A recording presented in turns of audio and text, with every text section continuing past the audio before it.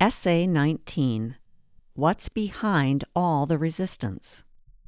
One of my favorite things about the Pathwork teachings is how they illuminate topics from many different angles. This is incredibly insightful, yet it can also make things seem complicated. But the reality is, people are complicated, and therefore the solutions to our bigger problems are seldom simple. With that in mind, let's look at resistance and consider it from a few different perspectives. We can begin with some wisdom from one of the biggest thinkers of our time, Albert Einstein, who supposedly said, "We can't solve problems by using the same kind of thinking we used when we created them." Editor's note, this quote may be misattributed to Einstein. In that case, a good backup source could be the Pathwork Guide, who pretty much said the same thing. The kind of thinking that generally leads to conflict comes from the dualistic perspective of the ego. It says, in short, either I'm right and you're wrong, or you're right and I am wrong, and I am going to win. That, in fact, is the basic perspective of the part of us that faces out to the world. This outer self, if you will, is the part of us we have direct access to.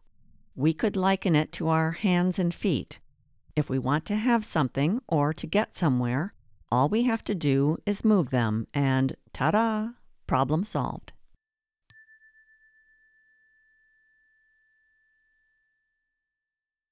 How half-truths trip up the ego.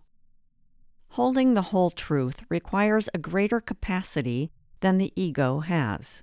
Not only is the ego unable to support all sides of a situation, it also doesn't have truth-teller as part of its job description. Meaning, although we may know many things that are true, our ego does not have a deep inner knowing about what's the truth. That's why it can easily be misled by half-truths. Half-truths, in fact, are the worst. They are confusing, deceptive, and can be easily misused to effectively perpetuate untruth. So they can trip up an untethered ego fairly easily, especially if our ego is not actively aligning with that greater part of ourselves, our higher self.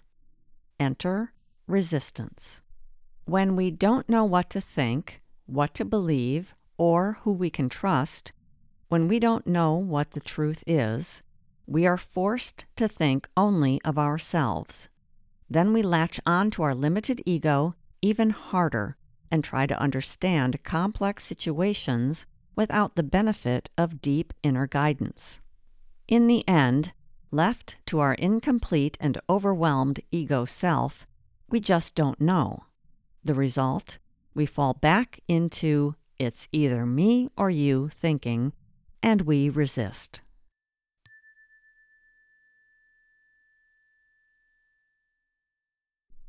Our lopsided relationship with opposites. One of the Pathwork Guide's most powerful teachings is that everything, no matter how negative, has an original essence that is good.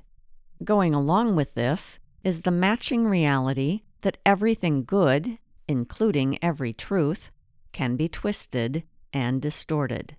And because this is what we humans do, it usually is. For example, what might be the positive essence of resistance or rebellion? How about standing up for ourselves and being willing to fight to right a wrong? We must find the deep place in ourselves where we choose the light, where we are willing to fight for ourselves. Some might call this claiming our inner sovereignty, and at some point, this is what we all must do, for life is all about discovering and asserting the truth of who we are. It's about shining from our core where we're longing for freedom and wholeness. But hold on, because sovereignty is only half the story. If we want to align with the truth at the center of our being, we must allow our sovereignty to coexist with its opposite. For at this level of our being, we can't experience anything without also making peace with its opposite. Quote, "The opposite of a fact is a falsehood, but the opposite of one profound truth may very well be another profound truth." End quote. From Niels Bohr.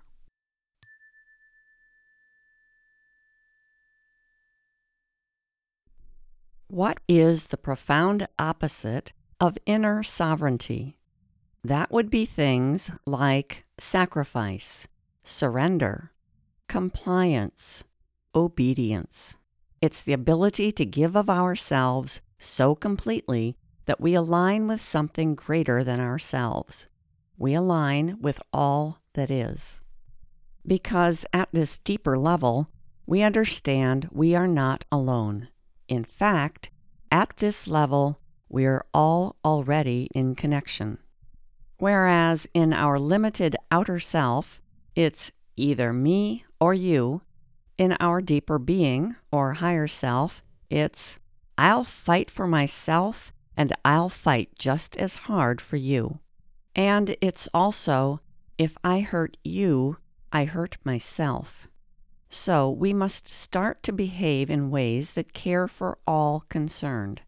For when we are living more and more from our higher self, when we are becoming spiritually awake, we must act like it. Any conflict, then, that we are experiencing on the outer level of our being can only be resolved when we drop into the deeper level of ourselves. That's the brilliance we're all looking for. And we won't ever find it if we keep searching only on the surface, working with the same limited part of ourselves that created the conflict.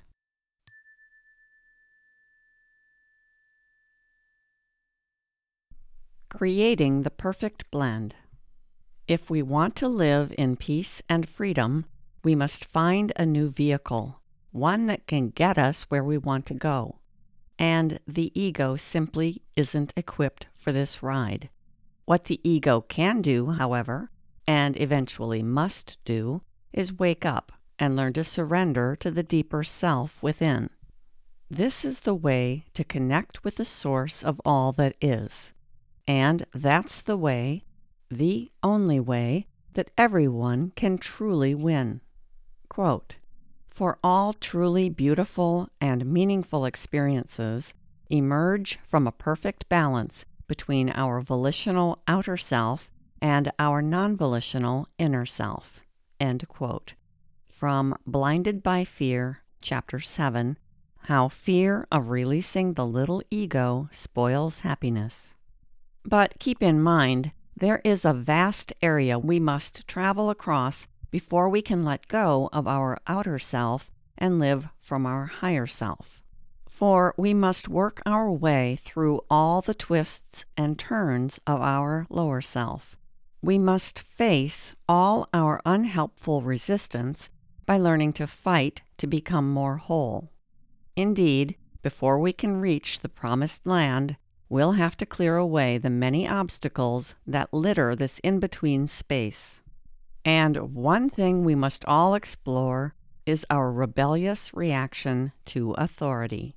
For this causes us to resist, even when resistance doesn't serve our highest good. And yet, it's a deeply embedded part of the human condition.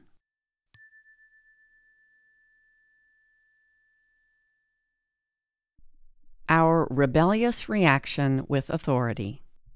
This spiritual path, as outlined by the Pathwork Guide, shows us how all our outer problems are connected with our inner conflicts.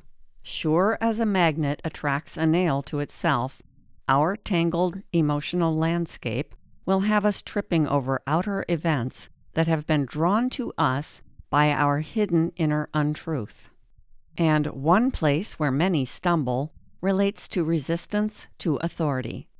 Our problems trace back to childhood, where our very first conflict in life was dealing with someone, likely a parent or guardian, and later a teacher, who said no to us. Since they were always denying us this or that wish, they seemed hostile to us. No matter how much love and affection we also got, and no matter how appropriate their boundaries were, this was our first hurdle in life, and we didn't like it. Fast forward to adulthood, and many of us still harbor the same hidden reaction to authority now as we did back then.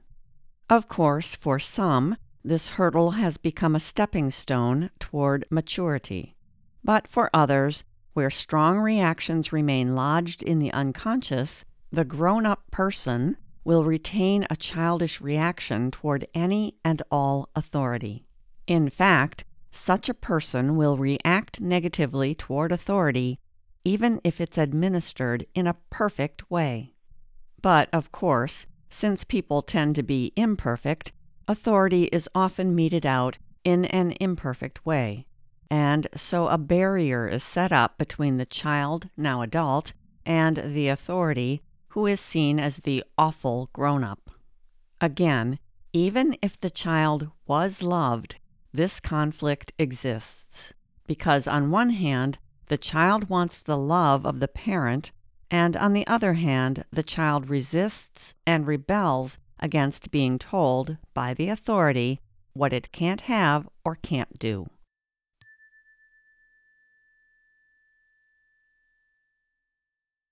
Two unhealthy reactions to authority. No doubt about it, a child feels authority is bad. It's a hostile force, an enemy, that locks us behind bars and makes us feel frustrated. The child then has but one desire, to grow up and be free. But then the child does grow up, and the face of authority merely changes. Now, instead of a parent or a teacher, it's an employer, a police officer, the government, or society. Whoever a person feels dependent upon, that's now the jailer. So now the conflicts still show up, but they're just in a different form. And our options are openly rebel against any restrictions, or face the fear of not belonging, not being accepted, not being loved. This is what sits unresolved in the unconscious layers of many people. And it can't be resolved as long as we're not willing to look at it more closely. There are essentially two ways that people respond to this hidden conflict, and most people are some mix of these two opposite reactions. One will be revolt and rebel against any authority, while the other will attempt to sidle up to authority. But since neither of these reactions is in truth, neither approach will lead to peace. The only way to unwind all this is to find the original reaction that still lies lodged in our old, unfelt emotions. For indeed, an acceptable and effective kind of authority does exist, even if it's imperfect. Most, in our logical minds, even agree that some authority is necessary. But as long as we blindly react from this place of inner turmoil, we won't be able to recognize good and proper authority even when it's standing right in front of us.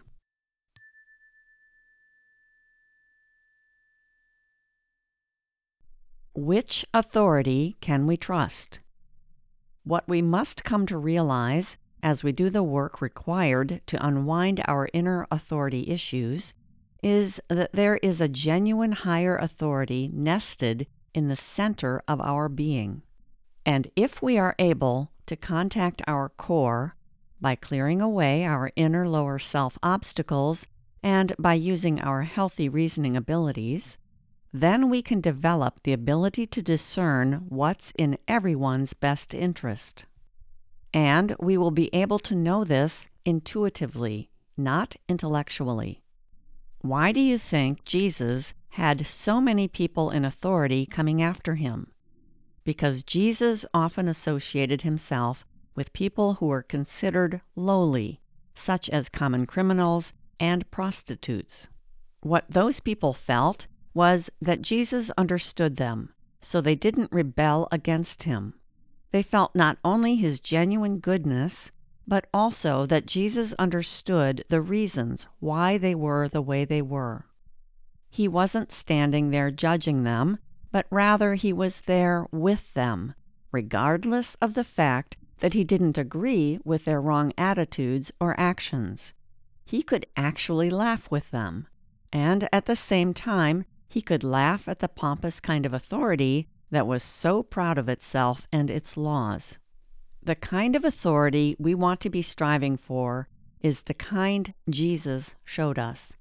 We can be with a person who is revolting, resisting, or rebelling, and at the same time, we can also realize that somewhere, somehow, this same struggle is going on inside of us.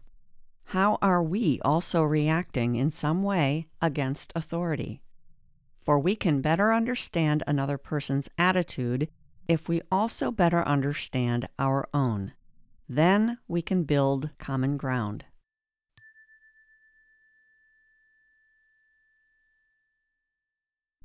Moving from duality to unity. We don't need to be the judge and jury. Instead, we can extend our hands to each other and find a way to walk together into a fresh new world in which all, somehow, figure out how to get along. If we want to be part of the solution, we must be willing to walk through hard places.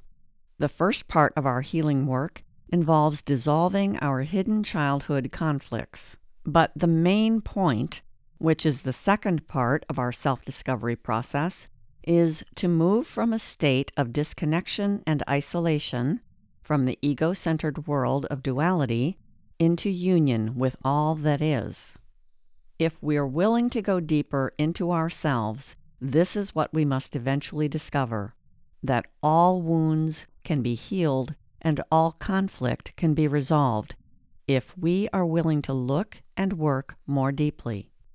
This is the way for all of us to work together and learn to live in peace.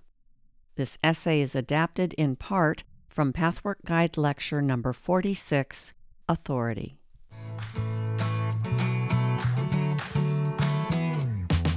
Finesse offers a fresh approach to timeless spiritual teachings from the Pathwork Guide.